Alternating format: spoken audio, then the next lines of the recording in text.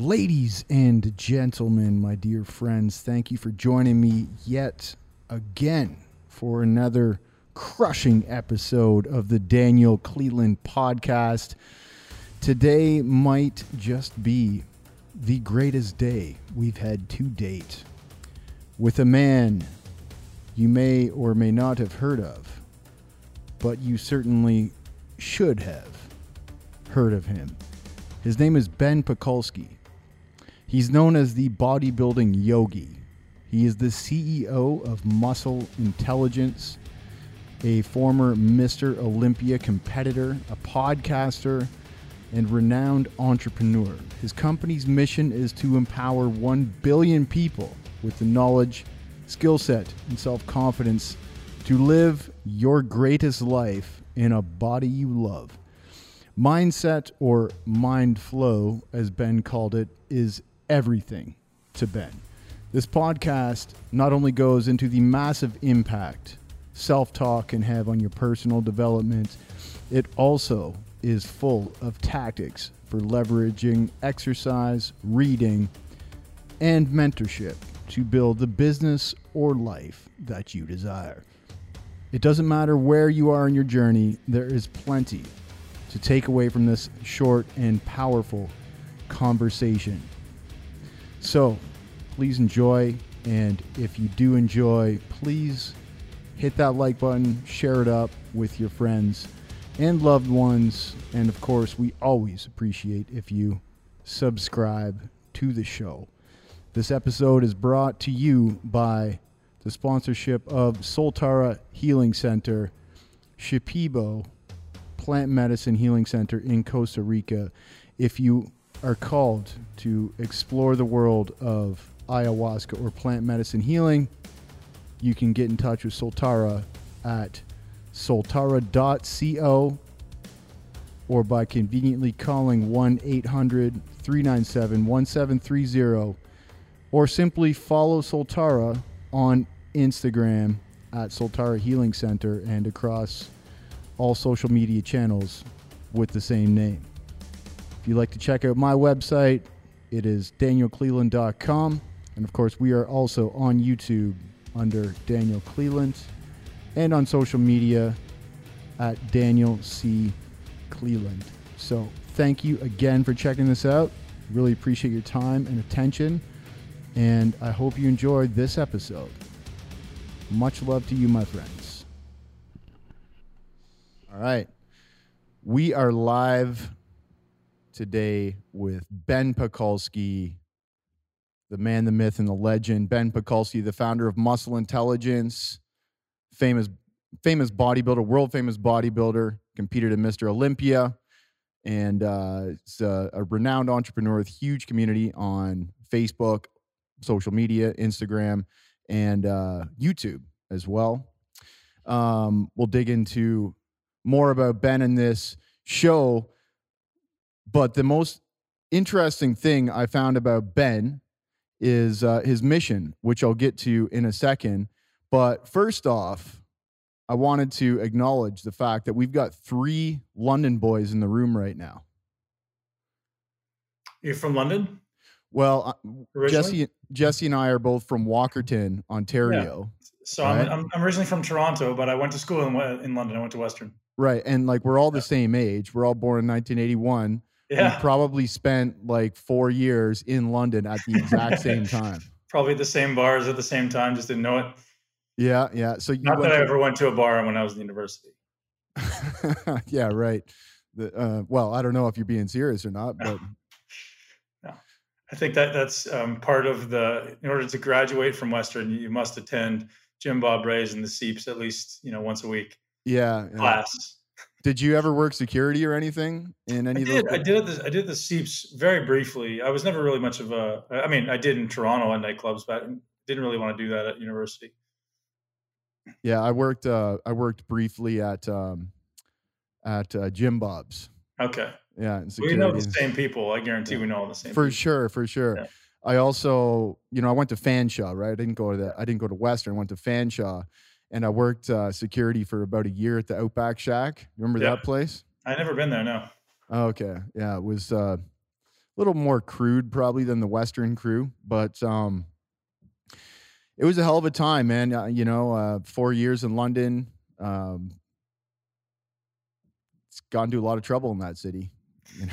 And so much. And honestly, I still run into my college buddies now, and some great stories that sometimes you forget, right? And you're like, and they're saying stories about me, and I'm like, man, I don't even remember that stuff. And it's definitely a good time of our life for sure. So what was most different about you then than who you are right now? I was obviously very focused on being a top bodybuilder at that time, and I would train 3 and 4 times a week, and I was still probably my highest priority, even though I did kind of put it on the back burner for the 4 years while I was at school. So prior to school, I was all bodybuilding, and then I went to school and I decided, you got to do well here. So I just trained 3 and 4 times a week. Um, but still had a social life. And then I guess once that was done, the social life all kind of went away. Once university was done, I think I got it out of my system, and then I committed to about 10, 12 years of being a professional bodybuilder. And now, I mean, I'm a completely different human, right? I mean, your values change, and now it's very entrepreneurial based. The things that I value most now are growing my mission and supporting my mission and being with my family. And so it's very, very different than it was 20 years ago at Jim Bob Ray's in London, Ontario. Right on. Well, that's great that you found your path so early on in your life. Like very few people are able to do that. I feel incredibly blessed to have accomplished something significant, quote unquote significant. I don't try to blow smoke up my own butt about having accomplished anything cool, but it's this idea of the second mountain, right? So a lot of people spend their entire life trying to accomplish something and never get it. And a lot of times it's something that they don't even realize is superficial and won't be fulfilling to them, right? So for me, the muscle building thing was what I thought I wanted when I was a kid, and you get to the top of that proverbial mountain and you realize it's empty. It's not what you want. And so now I feel like I'm on the second mountain, and I feel like this is the mountain that's more in alignment with my soul's purpose, and with my real reason for being here on earth. And it just feels so much more in alignment. Whereas the muscle building thing was something I love to do, but it always felt out of alignment. It didn't feel, wasn't fulfilling to me. It was like me trying to run away from something rather than me kind of moving into alignment with my soul. Sure. So your mission now seems to be much more service oriented. I'll quote the mission off your website: to empower 1 billion people with the knowledge, skill set, and self-confidence to live your greatest life in a body you love. Loving your body means you can stop stressing, show up at your highest and best, and create your greatest impact on the world. We believe that changing the world begins with loving yourself inside and out first. Love this I love this mission.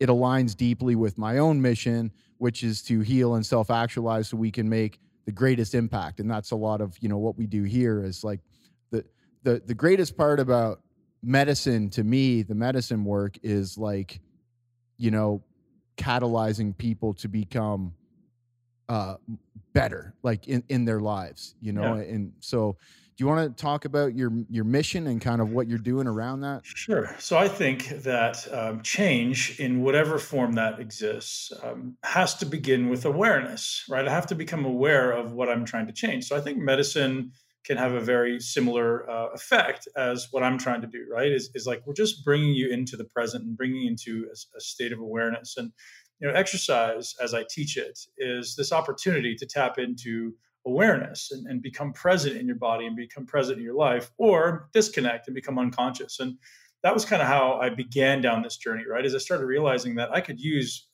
exercise, whatever it is, whether it be muscle building or CrossFit or aerobic exercise or walking down the road or yoga or whatever, as an opportunity to connect with my body and feel what's going on inside of my body. So rather than existing in my head where it's this constant perpetual thinking loop, I can now start connecting with what I feel inside my body and start, being a little bit more in tune with what's happening below my neck. And I realized that was like such an incredible dichotomy almost from what was being taught in the mainstream. Everyone's like, just go in there and put your heavy metal on and work really hard and be mindless and just work, crush it. And you're literally punishing your body rather than honoring your body. And I think it's this interesting paradigm of people intentionally trying to harm themselves and like, I'm just going to go and crush it because I'm angry, rather than like loving and embracing your body and realizing your body is a vehicle for adventure. And yes, you can get stronger, and yes, you can challenge it, but not from a place of anger and contempt. Because then if you are anchoring anger and contempt during a workout, you're just going to get more anger and contempt in the rest of your life, because you're literally wiring those neural pathways. So I started taking on this approach of like, what does it look like to go in the gym and to develop an appreciation for my body, a celebration for my body, a virtuous being, right? So becoming virtuous, and that's developing character and developing virtue, or embodying virtue, rather than something that is vicious ultimately, right? Which is this idea of egocentricity, fear, inadequacy, whatever, external gratification, right? Which is typically what's perpetuated in the media now in the fitness industry.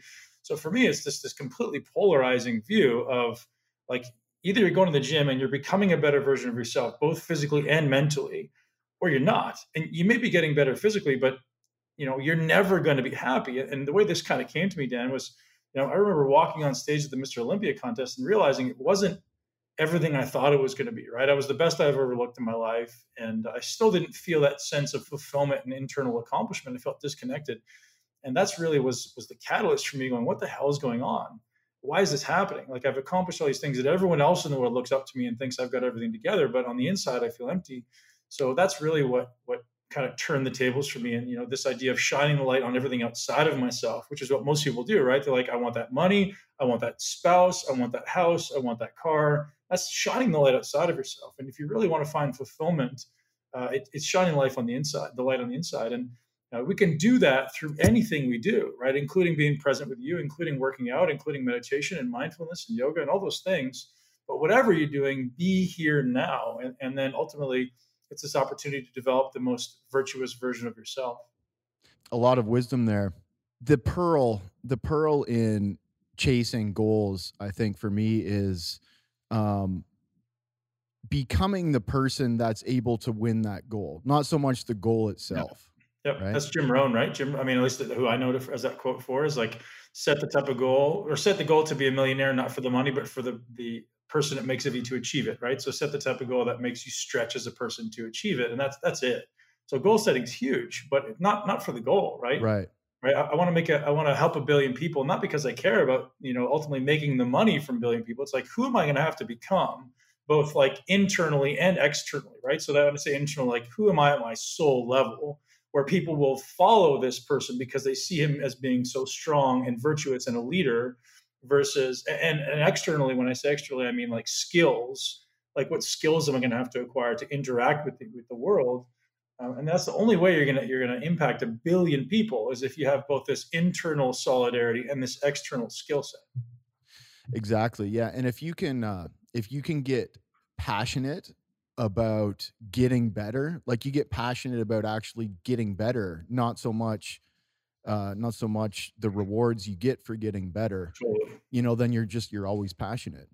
Yeah. Right? I had a great conversation with a behavioralist last week, a behavioral expert, and she was asking me whether it's a toward behavior and away behavior, like, meaning, are you, when you're doing all this personal growth, are you moving away from the fear of not being enough? Or are you moving toward the desire of being your greatest self?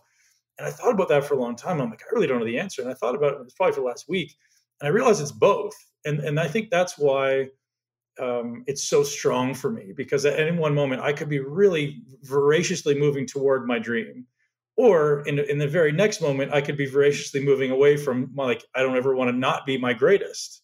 And again, whether or not that's the right way to approach it, I think that's just why it's such a strong pull for me. Yeah, man, that's very powerful to say. It's almost like if you're working to get away from something, you can almost never fulfill that, because you're just always going to be working to get away from it. You'll never actually. Depending what it is, right? I mean, you could say, well, maybe at some point you just go, yeah, I'm kind of over that now. And that was kind of my thing with bodybuilding, right? Is why maybe I stopped bodybuilding, because it was an away behavior for me. I was running away from fear and inadequacy. Once I no longer had that fear and inadequacy, I was like, well, why the hell am I doing this? And I didn't have the purpose anymore. I didn't care about being Mr. Olympia. I did early in my life, but it was for superficial reasons, right? It was because who I thought it was going to make of me.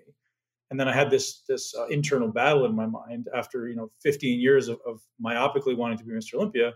And now the battle was, why do I want to do it? Do I still want to do it?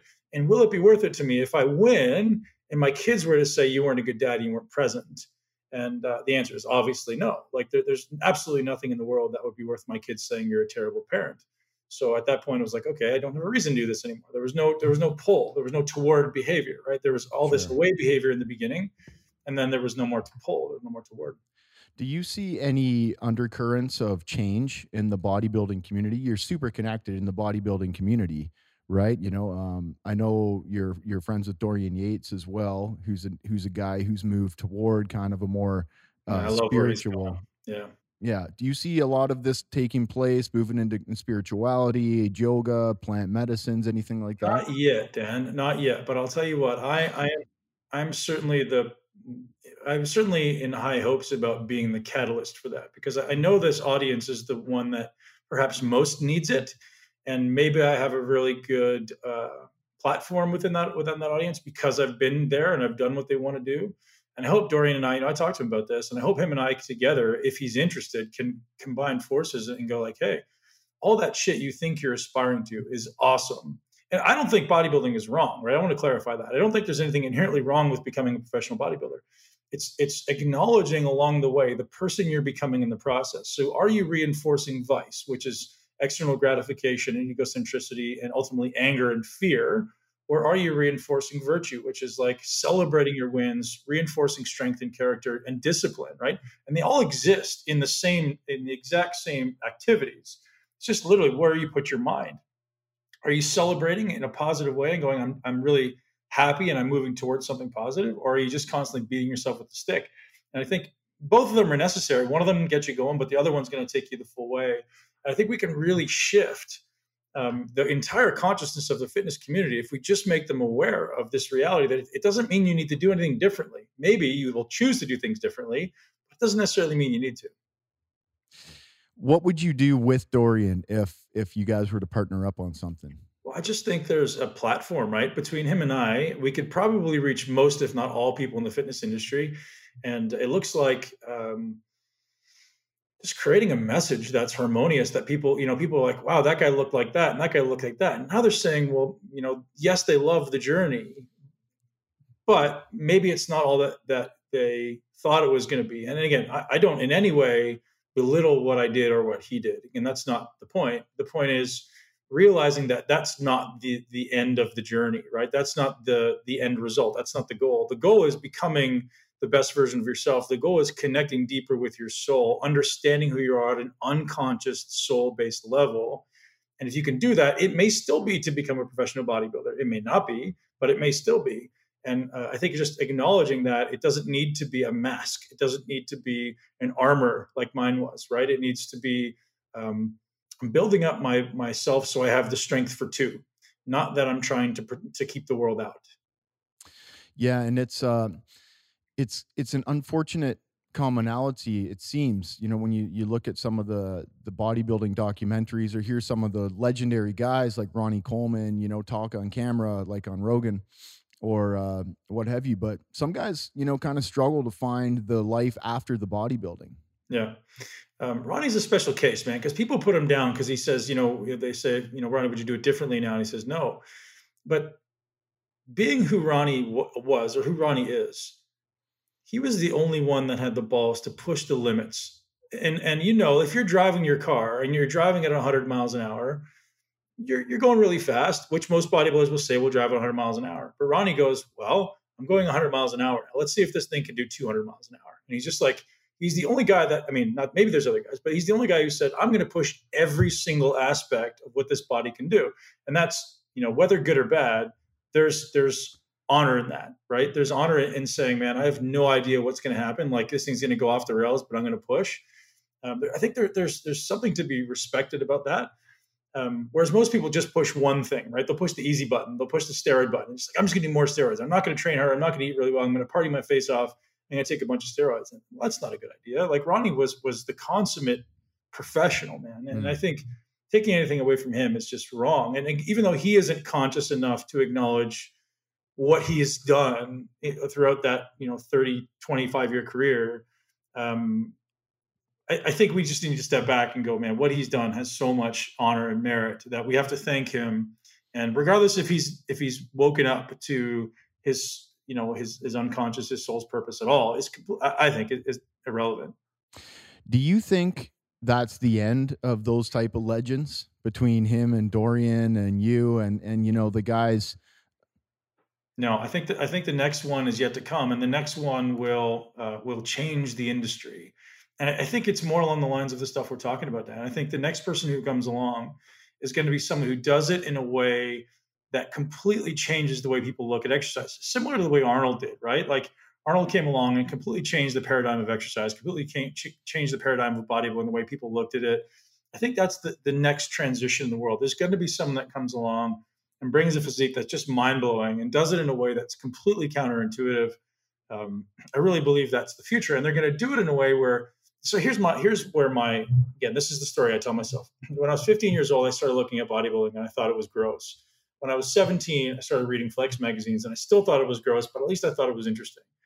I started I started to want to put on more muscle because I thought it was interesting. And I started looking for someone who I could model. I started looking for someone who, had a great physique, understood like an educational approach, understood nutrition, could teach me how to train, but also was a good human being. And this is going to sound like an insult, but it's not. I couldn't find one. And that's not saying they weren't a good person, just saying their outward persona wasn't made that way. Like they felt like they had to create this superhero outward wall of like their outward persona is this angry, like you're putting on angry faces in every picture. And that was the only persona I saw. So it's really interesting, even at 17 years old, to acknowledge like, man, I don't want to be like any of these guys. Like I want to do this, but I actually want to be, have the outward persona of like, hey, I don't have to be an asshole when I do this. I don't have to be angry. Why does this have to be angry? I started asking that question. And sometimes I did become angry, but only because I think that was the only model I had. So I hope that somebody comes along in the future and says, hey, hard work doesn't have to be associated or synonymous with anger. Hard work can be discipline, can be perseverance, can be motivational, inspirational. It doesn't have to be angry. Or it doesn't have to come from a place of self contempt or being so angry and hating the world, like most bodybuilders get the stereotype for, right? So I hope that the next person that comes along embodies that. And there are people in the industry that do that now. There's no question. There's like Flex Lewis is one that comes to mind. Even Brandon Curry, that last year's Mr. Olympia, comes to mind. Rami, again, these guys are all coming into their own where they're actually, and again, whether it's internal, external, matters, because a bodybuilder could be a wonderful person on the inside. So I don't want to place judgment on who they are on the inside, but their external persona is always closed off. It's always hard. It's always like, I don't want to talk to anybody. Leave me alone when I'm training, the shadow. Yeah. Right. And so now you see Dorian, like, man, if we had known that Dorian 30 years ago, it would have completely changed the sport, right? It would have completely changed who follows the sport. So as you know, the sport is diving, right? There's so many fewer people going into that sport. But all it takes is like one person to be the catalyst for people going, wow, that guy's got that body and he's got that brain and he's actually pulling his shit together and he's got like a complete life. I want that. And it can come back around. Any commonalities between the people that professional bodybuilders look up to as role models? Is there like a couple famous people in the industry that are like, well, you got to listen to this guy or you got to watch that guy? I think The Rock's a good example, isn't he? Like, obviously, I don't know him very well personally. Obviously, I've met him at the Olympias and Arnold and stuff, but I don't know him personally. And he seems like he's embodying that, right? He seems like he's embodying like, hey, man, I've got this superhero body and I'm a dad and I'm a gentle giant with my daughter and I'm a good human being. Whether or not he is, I don't know. That's his external persona. So that to me is, I think, what the bodybuilding world needs to turn around. And I think The Rock may be the guy to start giving other bodybuilders permission to stop being, for lack of a better word, because of my poverty of language, a-holes, right? Like what else? I think The Rock, and he's doing it for a lot of people that I know. It's like, hey man, you can look awesome and be strong and be very masculine and have an open heart and have a big heart and have love as kind of at the forefront of your emotions. Sure. Were there any favorites that you had when you were in your training years? The Rock, I mean, he was a wrestler at that You know, time. Dorian was my guy, man. Dorian was my first ever idol, and Dorian and Jay Cutler. So I went to the Mr. Olympia in 1998, and then I went again in 1999. Jay was there, and Jay got like 16th or 15th or something at the 99. And I leaned over to the person I was with, and I said, that guy's going to be the next Mr. Olympia. He was way at the back. You could just see his structure, like tiny waist, huge quads, huge wide shoulders. Just need to fill it in a little bit. And it turns out it was. Jay was obviously great. I mean, I remember being 17 years old in '98 and going to the Olympia, and I was 160 pounds, and same height, fully grown. And I saw Flex Wheeler, and that became my visual standard. It was like, until I look like that, I'm not going to stop. So I think that's what allowed me to become successful. And I often try to teach that to young aspiring athletes: is you become the standard to which you hold yourself. And the blessing that I had in my life was I hold myself to the standard of, until I'm as good as the best in the world, I'm not going to stop. So it was never like, oh, I want to be better than myself last year, or I want to be better than the guy in my gym, or I want to be the best in my country. Like, that was just never something that crossed my mind. It was like, until I look like that, I'm not there. And for me, that helped, right? That helped me just never take the foot off the gas pedal, because you're getting all these external accolades, right? Everybody around you is like, you're so big, when are you going to stop? And, aren't you happy? And you're just like, I'm not sure what you're looking at, because I don't look like that guy, right? And that was a blessing, maybe a curse as well, but that was a blessing to me that allowed me to just never slow down. Did you have any mentors that worked with you directly, or was it more of a distance kind of mentorship? And on that note, what do you see as the value of mentors when having big goals? Dan, we stand on the shoulder of giants, man, and I couldn't have been anything if it wasn't for these people who played such a magnificent role in my life. And looking back on it, every one of them brought something very specific that I needed at a very specific time. And I had early coaches who were useful, and some of the people that had the greatest impact on my life were like roommates. I mean, my roommate at Western was probably single-handedly responsible for my bodybuilding career. The fact that I became who I became, because he taught me what intensity was. He taught me what effort was, and I didn't know what the hell that was. I didn't understand it, and I was just like, to this day, I've never met a human being that does things as hard as he does. And that changed my life. And then I got another 10-year training partner who taught me what commitment was. I mean, he was a natural level pro bodybuilder, and I've never seen someone as committed to their nutrition and their training. And that just carved a place in my mind.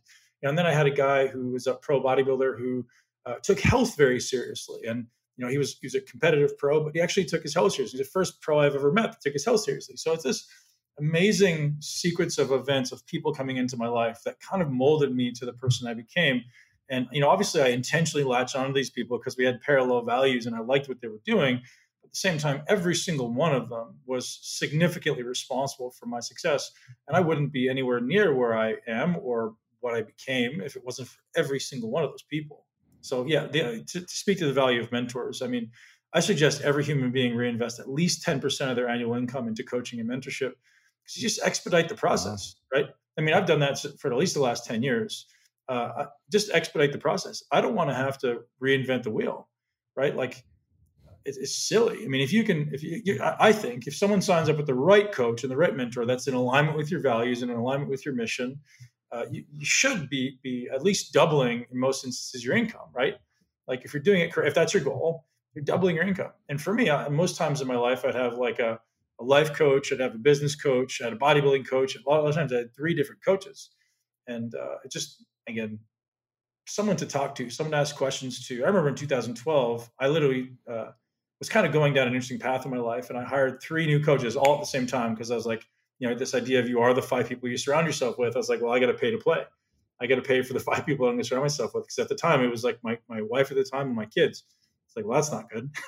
So let's step up your game. Man, that's so true. I owe all of my accomplishments in entrepreneurship to just learning from other entrepreneurs, whether that be someone who I worked for or someone who I randomly became friends with, or, in the absence of that, because a lot of people kind of shrug their shoulders and say, well, I don't know how to get a mentor. I don't have a mentor, so I guess I can't do anything, But, man, mentors are everywhere. And whether it's not, if it's not someone directly in your life that you can select, whether that's formal or not, to pay attention to and to listen to and to learn from, there are all kinds of mentors for free that you find on YouTube and on podcasts. Like I would say that I have a number of mentors who've never even met me, who Right. have no idea who I am, but I follow everything they do because they are doing something that I want to be able to do. Yep. Right. And so coming up on the new year as we are, Dan, I actually intentionally set out 3 mentors for the entire year. And I go, I want to learn everything I can from these people in this year. So in 2021, for me, it's really business focused. So I want to really become a better entrepreneur. I want to become a better leader. So I literally pick 3 people and I go, whatever it takes, I'm going to work with these people. And I just focus on 3 because I mean, I could certainly focus on 100, but like I'm going to read all their books. I'm going to take all their courses. If I can work with them personally, I will. If I can afford to, great. So when people speak of like not being able to afford a mentor, it's like, okay, how much does a book cost? $9 to $12 on average, usually, right? You go on Amazon or Audible, $9 to $12. So read every book that mentor has ever put out, take detailed notes, and then send them a message and go, hey, I'd love to. I mean, for me, it's like, hey, I'd love to interview you on the podcast, or hey, I'd love to intern for you, or I'd love to pay for an hour of your time. Or is there a mastermind I could be part of? Or how can I learn more from you? I've read everything you've ever had. And if you do that, if someone wrote that to me, which often they do, I'm always like, man, here's my cell phone number. Here's my Skype. Let's get on sometime and I'll give you 30 minutes of my time. Because if someone shows that level of commitment, and you probably will agree with this, the challenge in this world is no one commits to anything. Everyone is like sticking their big toe in the water and hoping they're going to be successful. But someone who actually dives in and shows a level of commitment, chances are I'm going to hire them because it's like, you're the type of person that I want to be around. You're the type of person I want to hire because you've just shown me initiative and follow through. And those 2 things are imperative in building my team. And so rare, those 2 things. So rare, man. Yeah. People would be surprised at how many favors they'll get in life if they just put the effort in. Yeah, and show don't try to display that you're putting the effort in, but actually put the effort in and, be humble and do the work and, reach out to people and be polite. And, man, if you can show initiative and follow through, then, I mean, I understand the challenge that people face, right? With knowing where to focus, because there's so many people out there who provide value. And I've had this, this is very relevant to our conversation today, Dan. It's like recently through plant medicines and ultimately psychedelics, I've been able to get so much deeper in tune with my unconscious, with my soul, with my intuition, and know what's pulling me, right? So I can literally ask my intuition, what does this path look like for me? And does this feel right? And is this the path for me? So I know that these 3 people that I've chosen feel right. They feel like they're moving me toward my purpose. And so it's not like I want to study everybody. I don't have to go, have to kiss all the frogs to find the princess or whatever. It's like I can go and choose these 3 people knowing that they all feel like they're moving me toward my path. And if at the end of the year, it's only 12 months, if at the end of the year I go, man, you know what? They weren't exactly what I thought of. I still develop a skill set. I still prove to myself that I can follow through on a goal, and I've developed something significant. So rather than being an inch deep and a mile wide, I've gone deep on 3 people, and then I've got a skill set, right? And I think that's missing in our society. People just simply don't understand goal setting. They try to just do all these things or follow all these people and listen to all these podcasts and read all these books. With what intent? With what direction? And as soon as I learned that, things started to change for me, right? It's like focus. Right? Become a master of one thing first, and then you can become a generalist in other things. Yeah. Do you know Patrick Bet-David? Yes, I do. Great guy. What he always does is instead of reading a whole bunch of books about a whole bunch of different things, he picks one topic and he dives right into it. And he'll buy every book on that topic and he'll read. Yep. And I've started doing that as well a little bit, although I should be reading more. But so that statement came out of my mouth for many years. Where it's like, oh, I'm good for a couple of weeks and then I'm bad. I'm good for a couple of weeks and I'm bad. I literally wake up every day at 4:30 or 5 now, and the first thing I'll do is I'll usually meditate for 20 minutes, and then I'll read for 1 to 2 hours, and it's just the only way it always happens. And the challenge for me, I don't know if it's read the same for you, 2 hours. Yeah, usually 1 to 2 hours, man. Wow. Because it's there's nobody awake, right? If you get up at 4 o'clock, there's nobody awake until 6 or 7. So you're like, I have this time to myself, and this is the most high value thing I do, right? Developing my skills, to develop my understanding. I can do all the business and work stuff later, but the most valuable thing I do in that day right now for me is reading. So I'm going to spend 2 hours from 4 to 6 on average, or 4:30 to 6:30 reading. On average, I'll be done by 6 or 6:30. And that's a huge way to accelerate the learning curve. And then you stack on top of that, hey, I'm going for an hour walk, I can do an audiobook. Or I'm going for a 2 hour drive, I can do an audiobook. So you start stacking things on top. All of a sudden, your reading time gets extensive. So that's the only way I do it, man. I always prioritize the most important thing in the morning. Again, if I'm writing a book, that first 2 hours is going to be for writing the book. It's not going to be for reading, right? So it's always changing. Mm. So what 3 areas are you working on with your mentors right now?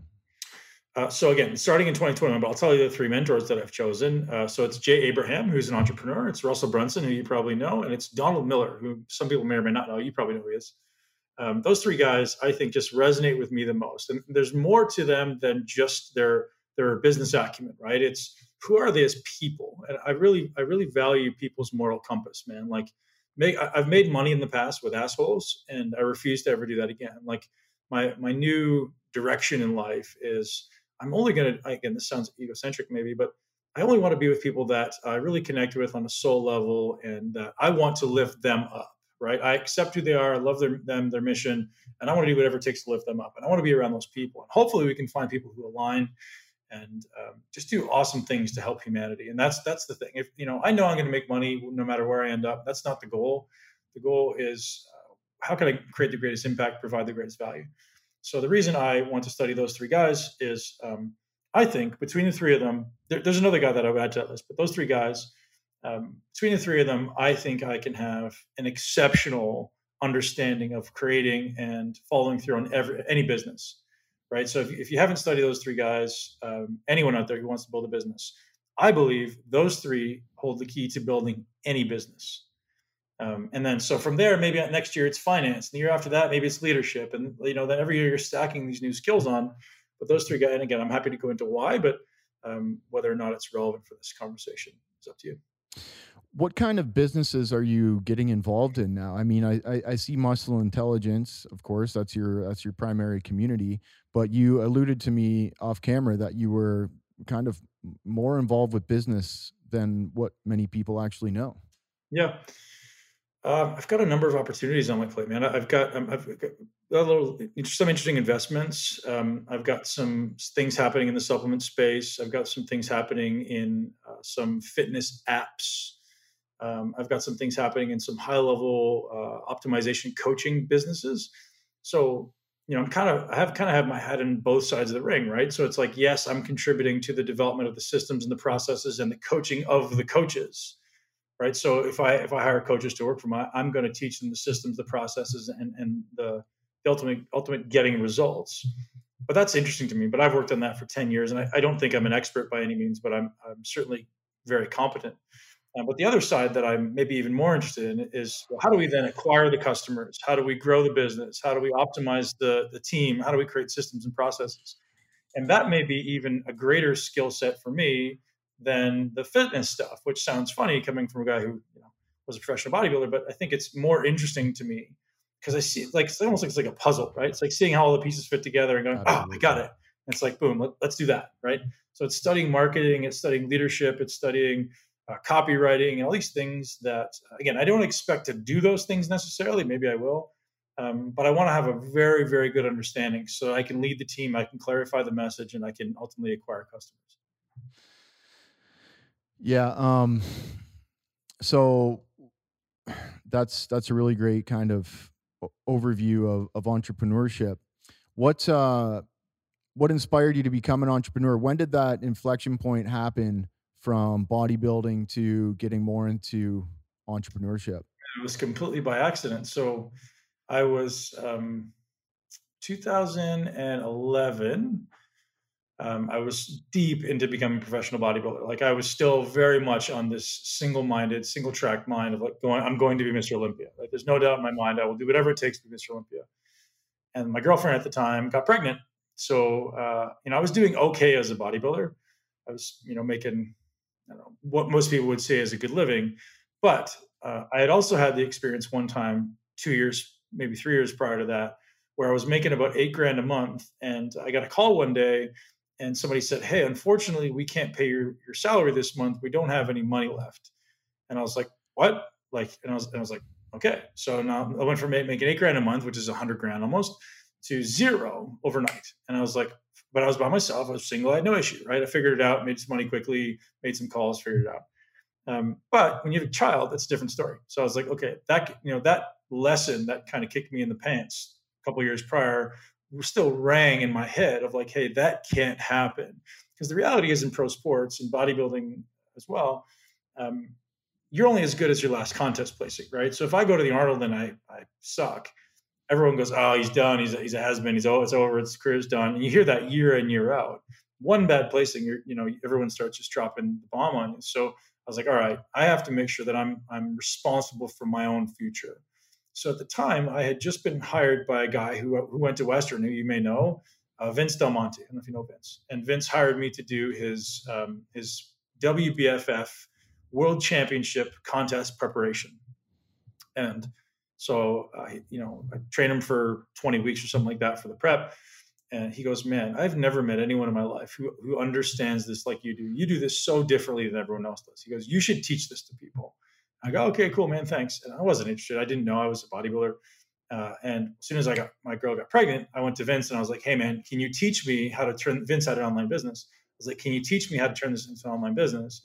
So we partnered, and I'm a pretty thoughtful person, so I became I became a good student. We'll say Vince was a brilliant, amazing teacher, and he taught me a lot. And I became a good student, and I became voraciously attached to being a successful entrepreneur. At that moment, I was hooked. I mean, our first launch, we did, I think, about 250K in the first 5 days. So I was like, okay, this is interesting. And then I'm talking to all these guys around Wow. me. Yeah, I'm talking to these guys around me who are doing $1 million a month, or they're doing a $10 million launch in 5 days. And I was like, "I'm sorry, what?"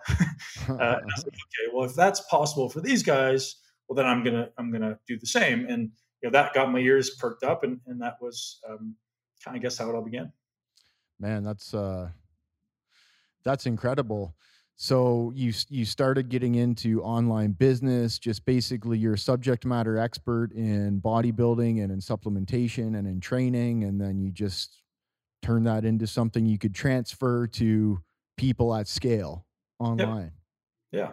And again, I read every business book I can get my hands on because I just love it. So I take as many courses as I can. I find it so interesting. I literally feel like I don't think of it as a job. I don't feel like it as a profession. I just think it's a game. I'm like, it's this game of trying to like get people's attention. Like, how do I own someone's attention by understanding their psychology, by understanding their behavior or influencing their behavior, and giving them something of such tremendous value that you're ultimately solving their problems, you're solving their pains, and you're like, okay, so I get to go into their mind, into my own mind, and go, hey, this is what I would have liked. The reason I built my gym was nothing to do with anybody else. It was like, hey, this is what I want, and now everyone else likes it. And that's kind of how I go about business. Is like, okay, whose problem am I solving? How do I solve their problem in an effective way? And then how do I get it in front of them? That's 100% true. Um, what role do entrepreneurs play in changing the world right now? Do you see a value not just in making money, but in leading and changing in the world?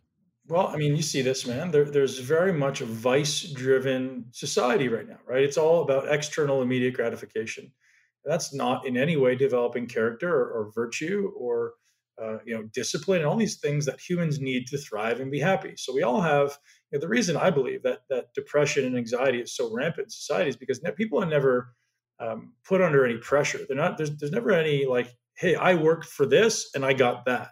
It's like if I want to feel good, I go to the store and I buy Oreos. Or if I want to feel good, I flip on Instagram and I connect with people and I get dopamine. Or I turn on whatever Pornhub and I go watch porn. There's no like pursuit. Like I actually have to develop something and then I get the reward, right? So it's just like reward, reward, reward. So everyone's just walking around these empty shells of human beings that ultimately are never going to be fulfilled. They're never going to feel like they're enough. They're never going to feel adequate because they're never having to go through the challenge, right? It's whatever they say, the strongest metals are forged in the hottest fires, right? And that's just it. So you have to go through something to get a reward. And our society is just built on comfort and simplicity and ease. So I think there's value in teaching people, which is why I think exercise is the greatest path to do this. If you're already exercising, or even if you're not, it's a controlled opportunity where you're not going to hurt yourself. You don't have to go out and fight a lion or get hurt. It's a controlled environment to explore your psyche, to explore your laziness, to explore your strength, to explore your confidence, your discipline, your fear, your inadequacy. All of those are going to be put right in front of you on a plate as you come into this workout, right? Am I dependent on something outside of myself to get through this workout, like pre-workouts and caffeine and all these other things? Or do I just sit through the discomfort and actually get through this shit on my own, right? Go through what I have in my soul, give all the energy I've got, and know that I'm getting stronger because of it. So today's workout doesn't matter at all, right? It's the person I'm becoming in the process. It's like, who am I going to be in a month, in 3 months, in 3 years? So if you're always dependent on something outside of yourself, you're not developing the character, you're not developing the virtue. So go deep inside and sit in the discomfort and sit in the discipline, move toward the discomfort and discipline, right? Rather than away from it. Yeah. And building perseverance as well. Perseverance, persistence, grit. I find a lot of really excellent parallels in the gym as I do in entrepreneurship, because a lot of times, you've just got to grind it out for a long period of time and experience the discomfort. And finding the joy in it, right? So when you're grinding it out, it can be like, oh my God, that was so hard and it was so terrible and it was so uncomfortable, which is ultimately making you a victim to the workout. Or it can be, yeah, man, I stepped into that. I loved it. I enjoyed it. I did it for myself. I got better. I got to work out. Just that little flip in perspective change you from being a victim to that workout. Like, oh, that was terrible. It was so hard. I don't know why I did that. I don't want to do it again. To now being empowered and going, fuck yeah, I just crushed that shit. Yeah. And being realistic about it, because you see everyone is, hashtag crushed it today, which is comical. But being realistic, like, hey, man, I'm doing something good for myself. And rather than have to go work out, right? Yeah. No, micro wins. You go to the gym, you get a little win, and you build confidence bit by bit, right? Yep. How important is mindset to winning in life, whether it's competition or in business? I think it's everything. And I don't even know that it's mindset, right? It's that word is often used, but I think it's this dynamic state, this like mind flow almost, where, I constantly want to be existing at my highest and best. And it's, no one is ever the same person minute to minute, day to day, right? You show up as varying versions of the same being. And I think the path is simply in every moment being present enough and aware enough and mindful enough to make the conscious decision. Am I stepping into empowerment or am I stepping into victimhood? In every instant, there's a decision. Like, am I showing up at my highest and best, or am I showing up as a victim, right? Am I choosing laziness or am I choosing strength? And it's always just this, it's big self and small self, right? Am I stepping into my highest and best, my big self, my person who's like ultimately in alignment with my soul? Or am I stepping into the small self, the instant gratification, the external gratification, the lying, the little stuff? It's honesty versus lying. It's always this like black and white, right? It's light and dark. Yeah. And the self-talk, what's your views on self-talk? Do you have any practices on self-talk? Man, that's a good question. And it actually hits home for me right now, and not because it's of myself, because of my son. My son has this interesting habit he's picked up somewhere about negative self-talk, and I know it's intuitively or innately human, but I'm exploring it now, and maybe this is why he's presenting it to me, because I need to have a greater understanding of it. But self-talk is massive, and my perspective is often just like, so for him, again, I'm right in the middle of this thing, exploring it, so I don't have the answer. But so for him, I'm just saying that in that moment, trying to get his brain thinking about something he's grateful for about that. So if he just said, "Oh, Dad, I'm really bad at this," what do you say to that as an 8-year-old boy? Like, what do you say to that? So, my brain as an adult goes to starting to accept your darkness and your shadow and your light. But as an 8-year-old, he can't understand that. So as an 8-year-old, how do you start explaining to a child hey man, like you're doing awesome at everything you do. And the fact you're working on something and willing to go toward it and fail, you have the strength and the courage to go towards something and not succeed every time. That is courage and that is success. That's a win. Most people don't even have the courage to go and step into that. But his mind still goes back to, oh, I suck. I did a bad job. So it's, man, the answer is I don't know the answer, but it's definitely an important part of it. And you definitely don't want to get stuck in a loop, in my eyes, of the negative self-talk. Yeah, I think that's one of the most important aspects of running a business and actually getting through anything that's hard is talking yourself through it. And it's something you can change too. You can work on that. Man, I think one of the things maybe my mother did for me, and she, this belief and it's complete ignorance, but it served me, is this belief that I can do absolutely anything. And I think my mother did that for me by telling me that over and over and over again as a child. It's like, if anyone in the world can do it, so can you. And at the time, you don't understand that, but it's so deeply ingrained in my unconscious that I just don't stop, man. Like, I don't think I'll win every time, but I just certainly won't stop. Like, you're going to give up well before I stop.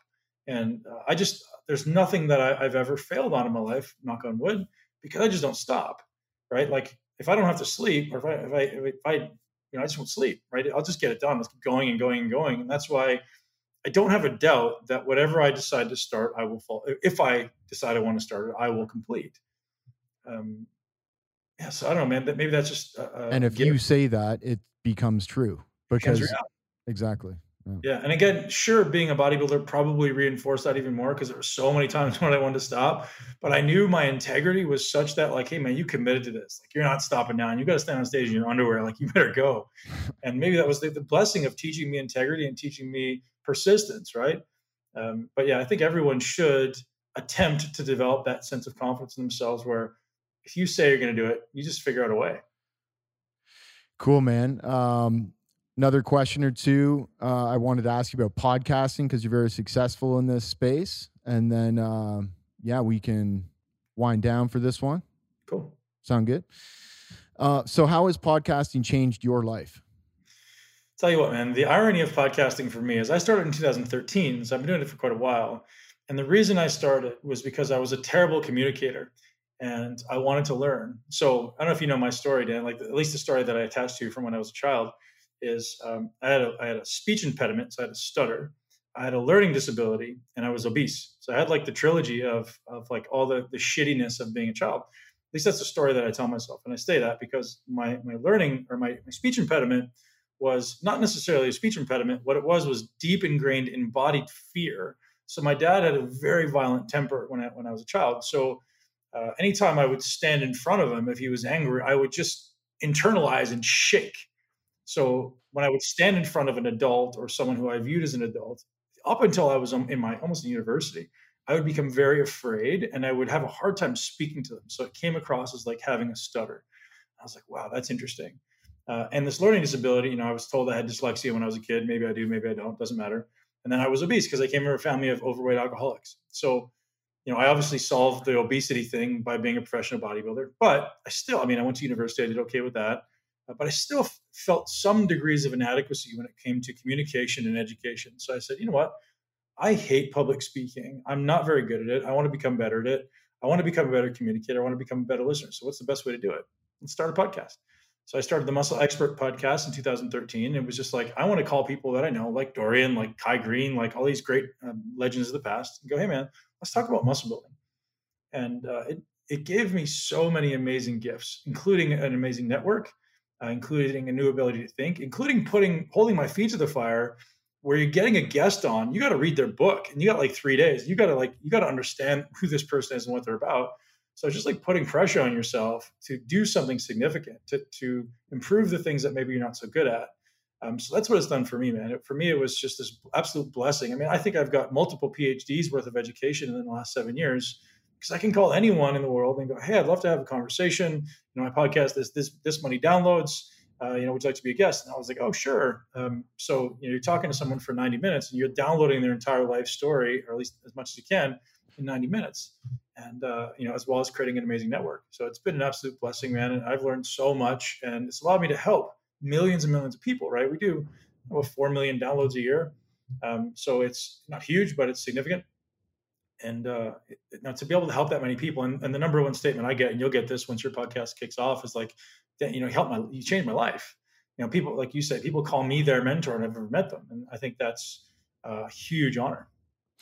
So then, how do I get to that scale? Like, how, what are your tips for delivering high quality content in your podcasts? And also, networking is the big hurdle with something like this. You have to get good people on who have their own networks. Well, I'll tell you the key. I think the single key, if there is one, is clarifying your message. And it's making sure that whatever messaging you are putting forth is very clear and very desirable. So if you're helping people raise the consciousness through optimization of body and mind, right? That's kind of where I'm going now. You need to very clearly state that at the beginning and end of every podcast, and ask every question with that intention. So everything kind of pulls back to that common intention, right? So you wouldn't then have to go on to talk about finance because it doesn't line up unless you can find a way to make it line up. So when someone comes to the podcast, they know exactly what you have, what you're offering. And if it's for them, great. If it's not, they're out. And it should be that polarizing. I think the biggest mistake people make in podcasts is they just talk about everything and just have a conversation, and people don't know what to expect because people's lives are very busy. So I want to know exactly what problem you're solving for me in the intro of the podcast. So like the consistency piece, but also in the way you introduce a podcast. Like, what problem are you solving for me in this podcast? Because I want to know, is this next hour worth my time or not? Right. And that's really important. So I like to pre-frame everything in such a way that's like one overarching question. So you and I are going to do a podcast today. I'm going to say there's one overarching question that I want to understand about Dan and about how you're contributing to the world. And if I do that and I can convey that to my audience, they're either going to know like, hey, this is awesome or this is shit. And you're going to have 50% of the people that are going to love it and they're going to want to come back. And you have 50% of the people who hate it and they're not going to come back, but that's okay. And always asking people to share and saying, hey, like, at the end of every podcast, I say, hey, if you know or love someone who you think might enjoy this content, I would love it if you would share. And that seems to help. So simple things, man. It's like asking, because these people are your most loyal fans. And you say, hey, guys, if you really enjoyed this and you know someone who would enjoy it too, I would appreciate it if you'd share. I'm sure they would too. Awesome. And getting guests, what's your tip for networking there? Start with, you're doing it already. Start with the network of people you know who have this most significant platforms. Now that's giving you credibility, right? You don't want to start with your mom and your sister and your uncle and like just to get numbers. It doesn't work. So, my first couple of guests were, my first couple of podcasts when I did Muscle Expert was just me and I don't know if you know Dr. Jacob Wilson, but him and I just kind of went back and forth and talked muscle building research and data. And then it was like Dorian and Kai and John Meadows and some guys who have significant platforms. And because I had a platform, it also obviously helped. But that's probably your number one mechanism. And I think if your message of the podcast is in alignment with the person who you're trying to get on, like if you call someone and you go, hey man, like I'm the owner of Solterra and I have a podcast where I'm trying to help people ultimately overcome the trauma of their youth to live their highest and best. Like, oh, it doesn't matter how many downloads you got. Like that sounds like something I want to talk about. So let's go do that. Right. And there's a book called Traffic Secrets. If you haven't read it by Russell Brunson, I'd get it. And he talks about like reaching out to your top 100. Like who's the top 100 people in your life that you'd love to have on a podcast or you think your audience already watches, and reach out to them. And of those 100, 10 may go yes. And the other 90 are going to go, they're not going to respond. They're going to say no. Fine. But now at least I got 10. And then I can start building on that. Right. Sure. That's the way she goes, I guess, eh? Only way. Okay, well, good, man. I feel very fortunate that you made time for me today. Really appreciate it, especially over the holidays, man. My pleasure, man. I'm glad I could. You're there with your family right now in Tampa, correct? Yep. Good stuff. Right on, man. Well, thanks again. How do people find you? They probably know more about you than they do about me, so. Oh, man, I think if they're listening to your podcast, they may enjoy mine. It's a muscle intelligence podcast, and that's a great way to get in touch. Instagram is usually where I communicate. I'm doing my best to switch over to Twitter. Actually, Instagram's got some interesting privacy stuff going on that I'm going to walk away from pretty soon. So I'm actually going to be increasing my podcast frequency in 2021, just going to 3 times a week from 2 times a week. So 2 guest interviews in one personal, just by myself or a Q&A format. I just like the idea of my audience having kind of an unadulterated view into what I'm talking about, what I'm doing. So I'm going to go deep on the podcast in 2021, and I'm really looking forward to that. And muscleintelligence.com if you want to get workouts, programs, coaching, things like that exists. Right on, folks. Heard it from the source. Check out Ben's stuff. He's got a wicked podcast and a ton of awesome content and educational and inspirational stuff and useful stuff on muscle intelligence. That's all at benpakulski.com, isn't it? Muscleintelligence.com is, benpakulski.com is old. It hasn't been updated in 10 years, but you can it's still there. But muscleintelligence.com. All right, cool, man. We'll take 5 then. Yes. Thanks, Dan. All right. Cheers. The Daniel Cleland Podcast. Thank you so much for joining us today for the Daniel Cleland Podcast. We truly enjoy you sharing your time with us. If you enjoyed the episode as much as we enjoyed sharing it with you, please like the episode, review the podcast, subscribe. If you're not already subscribed, these likes and reviews and subscriptions are the lifeblood of our show. So free for you, super important for us. Like, subscribe, and review. Thank you so much. Of course, this podcast would not be possible without the continued amazing sponsorship of Soltara Healing Center in Costa Rica. If you feel called to work with plant medicines, ayahuasca, shamanismo, curanderismo from Peru, from the Peruvian Amazons to Costa Rica, check out Soltara Healing Center at soltara.co or conveniently 1-800-397-1730 or look us up on social media at Soltara Healing Center. All kinds of great content, nonstop, coming out, down the pike, every day, just for you. Thanks again so much for joining. I appreciate it beyond words, and I look forward to doing many more of these episodes for you and connecting.